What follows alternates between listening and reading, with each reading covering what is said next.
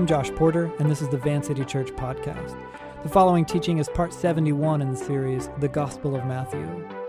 Some of the last things Jesus has to say in his teaching career are about a concept called final judgment. Judgment can be a scary concept, but it's also the hope humanity almost universally craves, that wrong things will be made right. But it also means evil will be destroyed. And that's good, but scary. For a few centuries, this is a true story, for a few centuries, no one really drew the devil. In the Bible, the devil is a spiritual being, meaning he can express himself physically, we think, and he can definitely interact with and affect matter in the physical world, but he is not primarily a physical being. So no one says what he looks like in the Bible. It doesn't really look like anything in the strict sense, I guess. And yet, on command, all of your brains reproduce an image of this creature that the Bible calls the devil. Watch, I'll show you. Imagine Satan.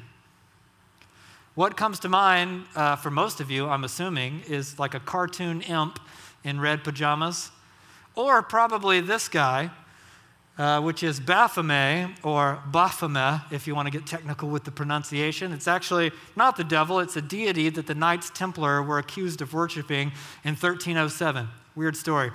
The image of Baphomet comes from a 19th century illustration, which was then used as inspiration for the devil image on the most popular deck of tarot cards in 1910, and that's how that crossover happened. But the jump from weird goat god to the devil actually kind of makes a lot of sense. No one drew the devil for a few hundred years. We think the earliest depiction of Satan at all is from the 6th century. He cameos in a mosaic found in a basilica within Ravenna, Italy. Here, he's standing on Jesus' right over 3 goats, contrasting the angel on Jesus' left and its 3 sheep. So 600 some odd years, no one drew Satan. He shows up in a mosaic. And then in the Middle Ages, Satan became a goat. Horns, hooves, a tail, a whole thing. No one thought to draw the guy for centuries, and then suddenly no one could stop drawing him. He's depicted as a man-eating monster, or as a goblin with a face for a butt. True story, the original butt face, Satan. But more often, he's a goat, like here in Goya's Witches' Sabbath, which is also called the Great He-Goat. Most of the time, he's still a goat in popular culture, whether it's Robert Eggers' 2015 film The Witch or Netflix reboot of Sabrina the Teenage Witch. Satan is a goat. And the devil-goat imagery is a mainstay of our collective impression of the being called the Satan. And while it's true that there's all sorts of wild misunderstandings about the devil and hell, and they permeate popular culture, the goat thing actually originated from the words of Jesus. Turn to the Gospel of Matthew, chapter 25. If you have your Bibles, if not, use the app. That's totally fine. Matthew chapter 25. Lots of work to do with the little bit of time that we have, just a few of us. So let's get right to it. The conclusion of Matthew chapter 25 is also the conclusion of Jesus' teaching ministry in Matthew. And things only get crazier from here to the end of the book. So we have to talk about sheep, goats, judgment, redemption, and hell. You guys ready to do a little bit of work? Thank you, my friend. Yeah. Oh, wow. Even after the whole thing with Tab, that's a lot of encouragement. Thank you. Everyone wants judgment. The thing is, we tend to reduce judgment to the concept of punishing evil only. And that is one aspect of judgment, but it's about much, much more than that. Judgment is about wrong things being made right.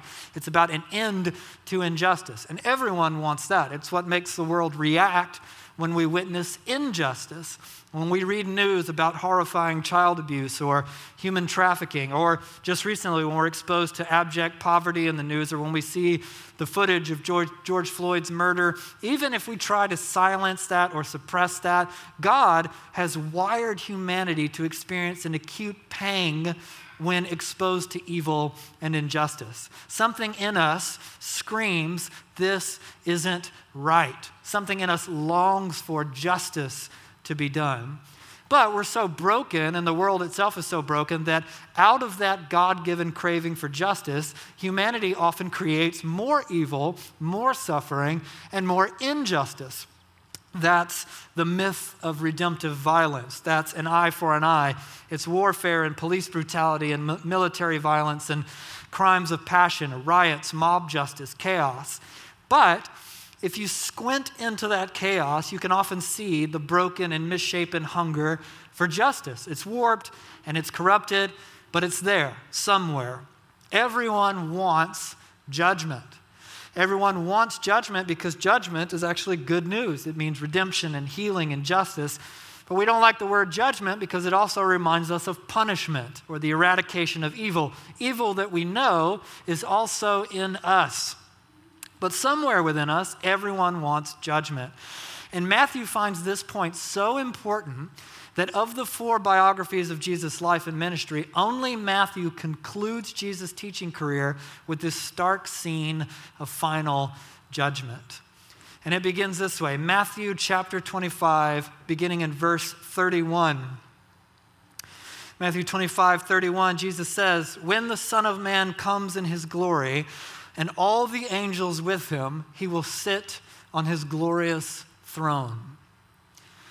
So in the scene, in the beginning anyway, Jesus, who often refers to himself as the Son of Man, it's one of his favorite names for himself, he has gone from this obscure, divisive, controversial peasant rabbi to the greatest manifestation of power and glory the world has ever known. Jesus describes this future version of himself as coming on the clouds of heaven with power and great glory.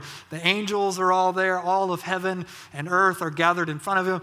Absolutely astonishing spectacle. For those who love and follow Jesus, this is a heck yes moment. When Jesus is revealed in full glory, it can only mean good things. It's kind of a triumphant type of thing. He goes on, verse 32. All the nations will be gathered before him. Everyone's there. He will separate the people one from another as a shepherd separates the sheep from the goats. He will put the sheep on his right and the goats on his left. Now, unlike the previous teaching moments in Matthew 24 and 25, if you can think back that far, this final scene is not a parable. It is what one scholar describes as, quote, a highly stylized and summary depiction of a real future event. So there's obviously a metaphor. You got the whole sheep and goats thing, but it's not an entirely fictitious anecdote that symbolizes something else like a parable, as was the case with the story about the bridesmaids from last week and the bags of gold. The sheep and the goats, they make up the intro, but then the symbolism is abandoned for a more realistic scene. And in this real thing that's going to happen in the future sometime, all nations are gathered before Jesus. One scholar I read called it, quote, the most significant mass meeting of all time. Remember mass meetings? So, we're there, meaning us, disciples of Jesus. Remember, after all, these last few parables and teachings have been directed at Jesus' disciples. That's who he's talking to, teaching them how they're supposed to endure persecution and how to wait for his return properly. So he's still talking to his disciples, and now he's describing a scene of final judgment with everyone there, all nations, disciples, everybody's there. Someone in our community actually had a dream about this recently, and I thought it important to read to you verbatim to give you inspiration for the week. So this is from our community text thread. It was Patrick, and he texted the community out of nowhere, and he said this. He said, I had a vivid dream the other night. No one asked, by the way. It was like unprompted by anything, just all of a sudden. I had a dream the other night. Me, Patrick, Mike, and Josh were going to a pop-up flea market. Tab was going to come, but he backed out at the last minute. When we walked into the building, everything shifted, and all of a sudden, we were in a bright white room in a long line. We figured that there was a terrorist attack, and the building exploded, and we all died instantly. And we were in line to the afterlife. We joked that it was a good thing Tab didn't come with us. The line was long and slow going, but there were snacks and good food on the table beside the line, so it wasn't so bad. But the line stopped, and everyone was getting annoyed. Someone was holding up the line. When we looked to see what the problem was, we learned that it was Hannah holding up the line. She was trying to cut slices of banana bread instead of just taking a chunk. She was yelling at everyone not to rush her. Then we said, we didn't know Hannah was going to the flea market. She should have just rode with us. That's the end of the story. That was the end of the dream. So it's not exactly the way Jesus described it, but who knows? The point is, everyone's mind has something in there when we think about this idea of judgment and some kind of end to everything, or at least this part of everything. And anyway, in Jesus' likely more accurate depiction, I'd like to hope there's banana bread, but we'll see. He uses a familiar concept to illustrate something that's actually really heavy. Palestinian shepherds separated their sheep from their goats at night, and they would seal each away into unique enclosures. So it was imagery with which his disciples would have been really familiar. It was a simple but very clear picture of two different fates. A shepherd can effortlessly and expertly organize and corral sheep and goats. That's the idea. Then in verse 34, he goes on, "Then the king, Jesus, will say to those on his right, 'Come, you who are blessed by my Father, take your inheritance, the kingdom prepared for you since the creation of the world. For I was hungry and you gave me something to eat. I was thirsty and you gave me something to drink. I was a stranger and you invited me in. I needed clothes and you clothed me. I was sick and you looked after me. I was in prison and you came to visit me.' Then the righteous will answer him, 'Lord, when did we see you hungry and feed you, or thirsty and give you something to drink? When did we see you a stranger and invite you in, or needing clothes and clothe you? When did we see you sick or in prison and come and go to visit you?'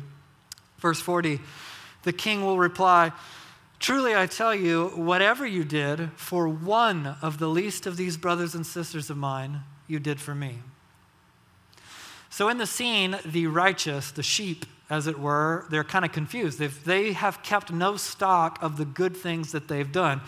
And this is one of the core features of this text. We think that Jesus is actually subverting other ancient teachings with a similar emphasis. For example, an ancient Egyptian funerary text from around 1550 BC writes, and I quote, "I have given satisfaction to God by doing that in which he delights. I have given bread to the hungry, water to the thirsty, clothed the naked."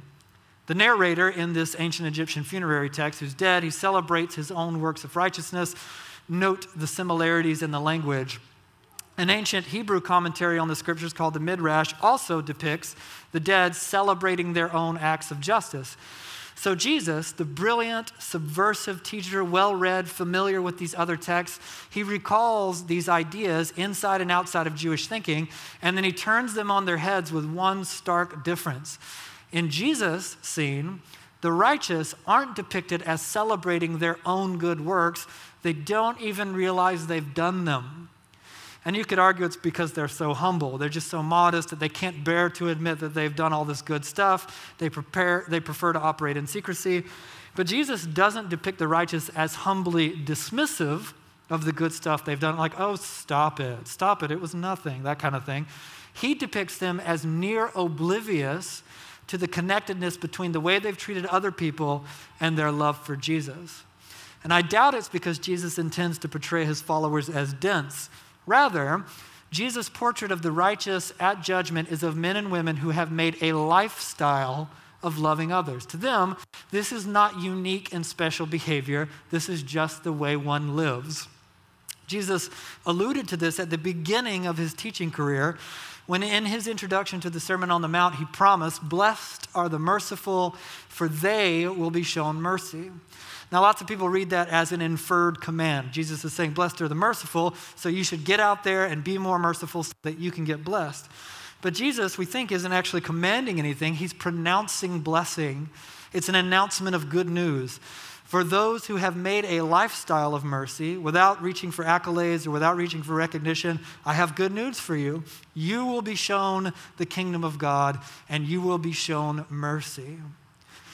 And then here, at the conclusion of Jesus' teaching career, years later, he brings that same pronouncement of blessing to a final cataclysmic finale.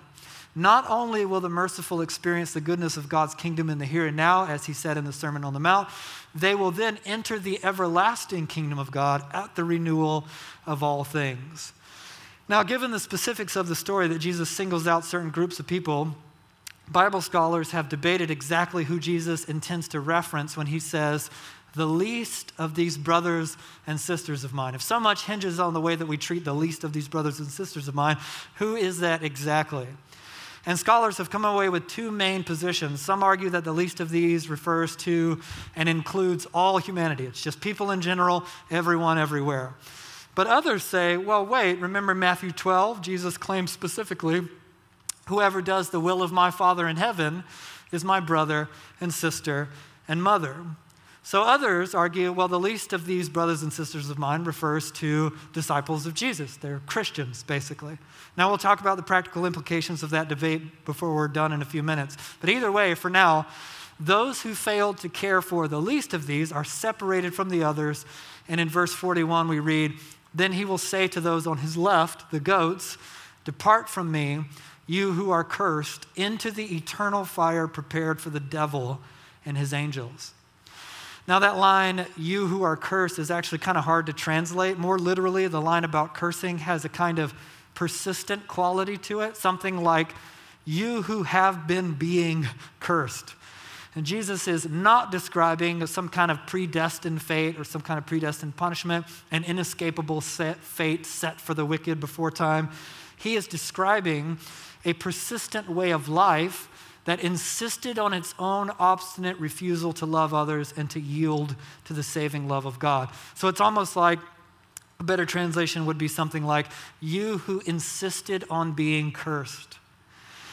And on what grounds does Jesus make the charge? Same as the other group. Look at verse 42. I was hungry, you gave me nothing to eat. I was thirsty, you gave me nothing to drink. I was a stranger, you did not invite me in. I needed clothes, and you did not clothe me. I was sick and in prison, and you did not look after me. And then they will answer, Lord, when?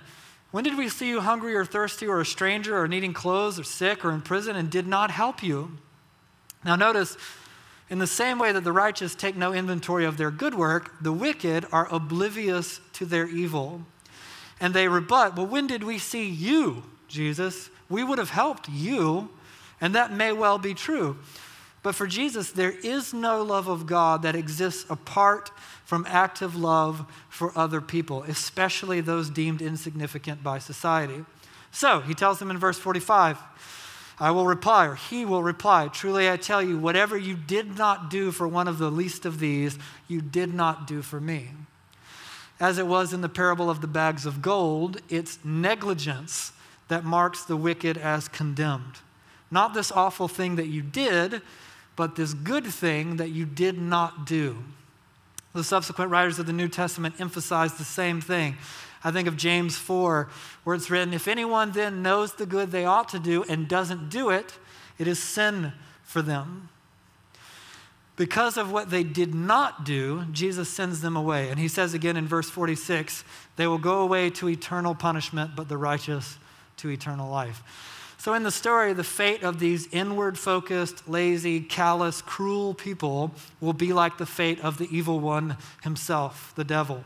And the point is, as horrifying as it all sounds, is that evil will be destroyed. The old norms of injustice and inhumanity will eventually be done away with. It is a punishment that is with everlasting consequences, and in that sense, it is an eternal punishment. In his commentary on the text, R.T. France points out, the devil's angels represent all the forces of spiritual evil. It is the ultimate elimination of all of Jesus' spiritual opposition, which is here envisaged. Now, the way that France summarizes the scene kind of clinically here, it highlights the terrible tension in this idea of judgment. Being destroyed forever in a fire is a horrifying idea, but the eternal elimination of all forces of evil is what we all long for at a soul level. This is why the overall story of Jesus does not end with this stark and sobering teaching that we're reading tonight. It actually concludes with what comes next. In the final 3 chapters of Matthew's biography of Jesus, Jesus himself will go to the cross and confront the horror of death and the grave to rescue an evil and broken humanity from the fire that consumes. So, before we end, we have to figure something out. If you've any experience at all with the whole Christian thing, you've likely heard the mantra, saved by grace through faith, not by works. And yet here is a scene of final judgment in which no one so much as mentions faith at all. The only thing being evaluated is work, or more precisely, lack of it. Where's the grace and the faith? And the whole saved by grace through faith thing didn't come out of nowhere. It's from the New Testament. Look at this beautiful bit of writing from Paul in Ephesians 2. But because of his great love for us, God, who is rich in mercy, made us alive with Christ even when we were dead in transgression. It is by grace you have been saved. And God raised us up with Christ and seated us with him in the heavenly realms in King Jesus, in order that in the coming ages he might show the incomparable riches of his grace, expressed in his kindness to us in Messiah Jesus. For it is by grace you have been saved through faith. And this is not from yourselves. It is the gift of God, not by works, so that no one can boast, for we are God's handiwork. But then, watch this, the very next part, created in Christ Jesus to do good works, which God prepared in advance for us to do. So, to make sense of this, let's do a very brief analogy in systematic theology. Let's say that God is embarking on a project. Let's say he's building a house. It's an easy one. Not an easy thing to do, but an easy analogy. Now, for this task, God would like to assemble a team of people who will work alongside him in building the house. That's the whole idea. He wants a team to do it. God looks out on a selection of people, but he finds that they are all unwell and thus incapable of manual labor. They're too sick to work. If God were to invite them onto his team, they would be incapable of joining it. They're sick, enfeebled, immobile, and they wouldn't even want to help. They're so sick. So, for God to extend any sort of meaningful invitation that they can actually respond to, he will first have to heal the candidate. So he does that. He heals them. Now, he can invite them and they can join if they decide to do so. What must they do to be invited? Nothing. The invitation is freely given for everyone, absolutely no qualifications whatsoever. So, let's say some accept God's invitation, others decline of their own volition. But God gets a team nonetheless. Some people are going to help him now. Now that there is a house building team, what must that team do? Build the house. That's the whole point. So let's say that there's a certain individual who accepts the invitation, joins the team, but then sits there in place and does nothing to build the house. Nothing at all. If someone passes and asks them, hey, what are you doing here? And they just point to the construction site and say, oh, I'm with them. I'm building a house. Wouldn't the passerby be well within their rights to ask, how? How are you in any way connected with this? And wouldn't the team, and indeed God himself, be justified in asking, are you really on this team at all? You're just sitting there. You're not participating whatsoever in any meaningful sense. And when the work is complete and the wages are distributed, so to speak, what would God say to this person who did nothing? And if you don't like the idea of comparing discipleship to a job for which there are wages paid, both good and bad, take it up with Jesus. I stole it from him. The point is, that one does nothing to be invited on the team. You don't earn it. It's nothing you did. It's a free invitation. One must only accept the invitation to join it. But then there is work to be done. That's the whole point. Salvation, as we think of it, is not a transaction. It is an ongoing process based on an active, dynamic relationship between master and apprentice, between father and children, and between friends. And embracing this, not as a state of mind or as a belief, but as a way of life, rescues us from the lifelessness of transactional American Christianity, wherein what matters most is a moment, a prayer, a transaction. No spiritual formation, no long, narrow road, no relationship, no give and take. And in this popular mode, we become unfaithful spouses who believe a wedding ceremony matters more than a lifetime of faithful commitment.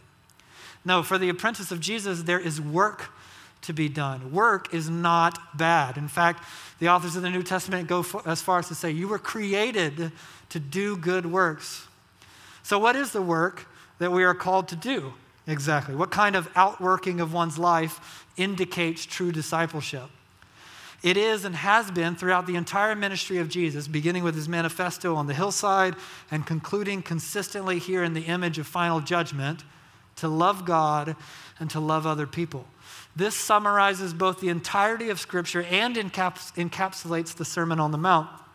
This is why we have built this little church around the idea of practices. It's not just to give a handful of people who will actually do them something with which to keep busy during the week.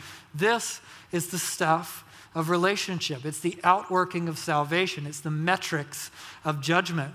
You won't simply become a person who truly embodies the lifestyle of Jesus, loving God and loving others based on willpower.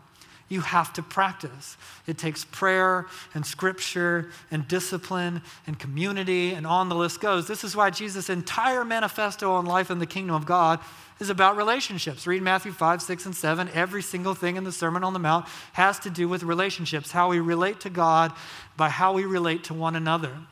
And Jesus exemplifies them in three categories in the text we've read tonight. There's pragmatic concern for the basic needs of other people. There's hospitality, and there's showing up for hurting people. Pragmatic concern for those in basic need, hospitality, and showing up for hurting people. When we think of mission and charitable goodness, our minds tend to speed past common demonstrations of love out to the far reaches of incredible feats of activism, and we get discouraged. It leaves us depressed with the realization that most of us have founded no orphanages, nor clean water initiatives, nor led any civil rights movements, and we get discouraged, and then we become inert. Now, of course, the call to love others is very big and very broad, and it includes orphanages and clean water initiatives and all that. In fact, in 1965, the Vatican issued something called the Decree on the Apostolate of the Laity, which is an awesome name. I think we should steal it and use it for something here, even if we don't know what it means. In it, Jesus' teaching in tonight's text is actually applied really well. They write this: wherever there are people in need of food and drink, clothing, housing, medicine, employment, education, wherever men lack the facilities necessary for living a truly human life or are afflicted with serious distress or illness or suffer exile or imprisonment, there, Christian charity should seek them out and find them, console them with great solicitude, and help them with appropriate relief. Listen to this. This obligation is imposed above all upon every prosperous nation and person. Yes, the call to do justice is very big, but remember that each of Jesus' words are thoughtful and deliberate, and remember the generosity of his criteria in this text. He says, whatever you did for one of the least of these. Yes, Jesus will see and judge the lifetime and lifestyle of his disciples, but he is willing to receive a single act of charitable kindness as worship and devotion unto himself. Pragmatic concern for those in basic need, hospitality, and showing up for hurting people. Bruner points out in his commentary on this passage, the only acts named are those within the reach of everyone and require no theological instruction, despite the 40-minute sermon tonight. An early 20th century German theologian noted the generosity of Jesus' expectation in this text. He said, he, being generous, requires only what is within our power, or rather, even less than what is within our power, leaving us to exert our generosity in doing even more. Now, of course, the world will remember the lasting impact of our Mother Teresa's and our Dr. Martin Luther King Jr.'s. But we, in the simple unfolding of our stories, will also recall with equal gratitude the simple kindness of individuals in our lives. Often they're the people close to us. When my dad died suddenly, one of my friends bought plane tickets for my family when we couldn't afford them, so we could fly to the funeral. And when I got to the funeral, one of my oldest friends was there before me, having flown out himself, even though he didn't have any money, and without being asked at all. Sometimes they aren't old or close friends, but the community of God's people honoring the reality of the new family to which we all belong. When Abby and I had our first kid, people from our community that we hardly knew showed up to bring food. They volunteered their time. They came to help around the house. Sometimes it's complicated and complete situation, or sometimes it's between us and complete strangers. I remember once when my son was still very small, he and I were in the library. Remember going to the library? And Beck, who's a toddler waddling around, he knocked over a big display of books and these bystanders fell silent. The horror, this little kid knocked over books, and they were staring, and I was frustrated and stressed. But I took a deep breath, and I knelt down, and I asked him to help me clean up the spilled books, and he did. And when we finished, I turned to see this older woman smiling at me, and she just leaned over and she simply said, "Good job, Dad." And her willingness to encourage a complete stranger became something that I will never forget. I'm telling that story years later. Who knows if she can remember it now? I venture a guess that she was simply that type of person. And perhaps Jesus will tell her at judgment, "I was a stressed young father, and you reassured me." Maybe to each of you, he will say, "I was frightened and lonely when I wandered through the doors of a new church on Sunday, and you smiled and said hello." Or when I was hopeless, you prayed for me. Or when I asked for help, you drove to my house. Or perhaps the words of Jesus, the great wideness of his recognition will be even more surprising. And he will say things like, "When I was conceived, you brought me to term." Or when I was a child, you fed me and cared for me. When I needed a friend, you laughed with me. When I had lost hope in other people, you were faithful. When I was discouraged, I saw you from afar, lifting your arms in worship. And notice the kind of lifestyle that becomes the focus of final judgment presupposes that you share your life with other people. Earlier, I mentioned scholars are divided on whether or not the least of these brothers and sisters of mine applies to the whole world or specifically to just disciples of Jesus. Either one would be consistent with the thrust of the New Testament, which stresses justice inside and outside the church, but it also highlights a unique concern for care within the family of God. I think of Galatians 6, where we read, "Therefore, as we have opportunity, let us do good to all people." So there's category one, but especially to those who belong to the family of believers. So whichever interpretation is correct, the New Testament uniformly and emphatically teaches all disciples of Jesus to do both. So just cover your bases. And if you can't do that, or if rather you can't do that, if your life is not open to other people, meaning you can only become the kind of person to whom Jesus will say, "I was hungry and you gave me something to eat," if you actually live in the messy imperfection of real community with other people.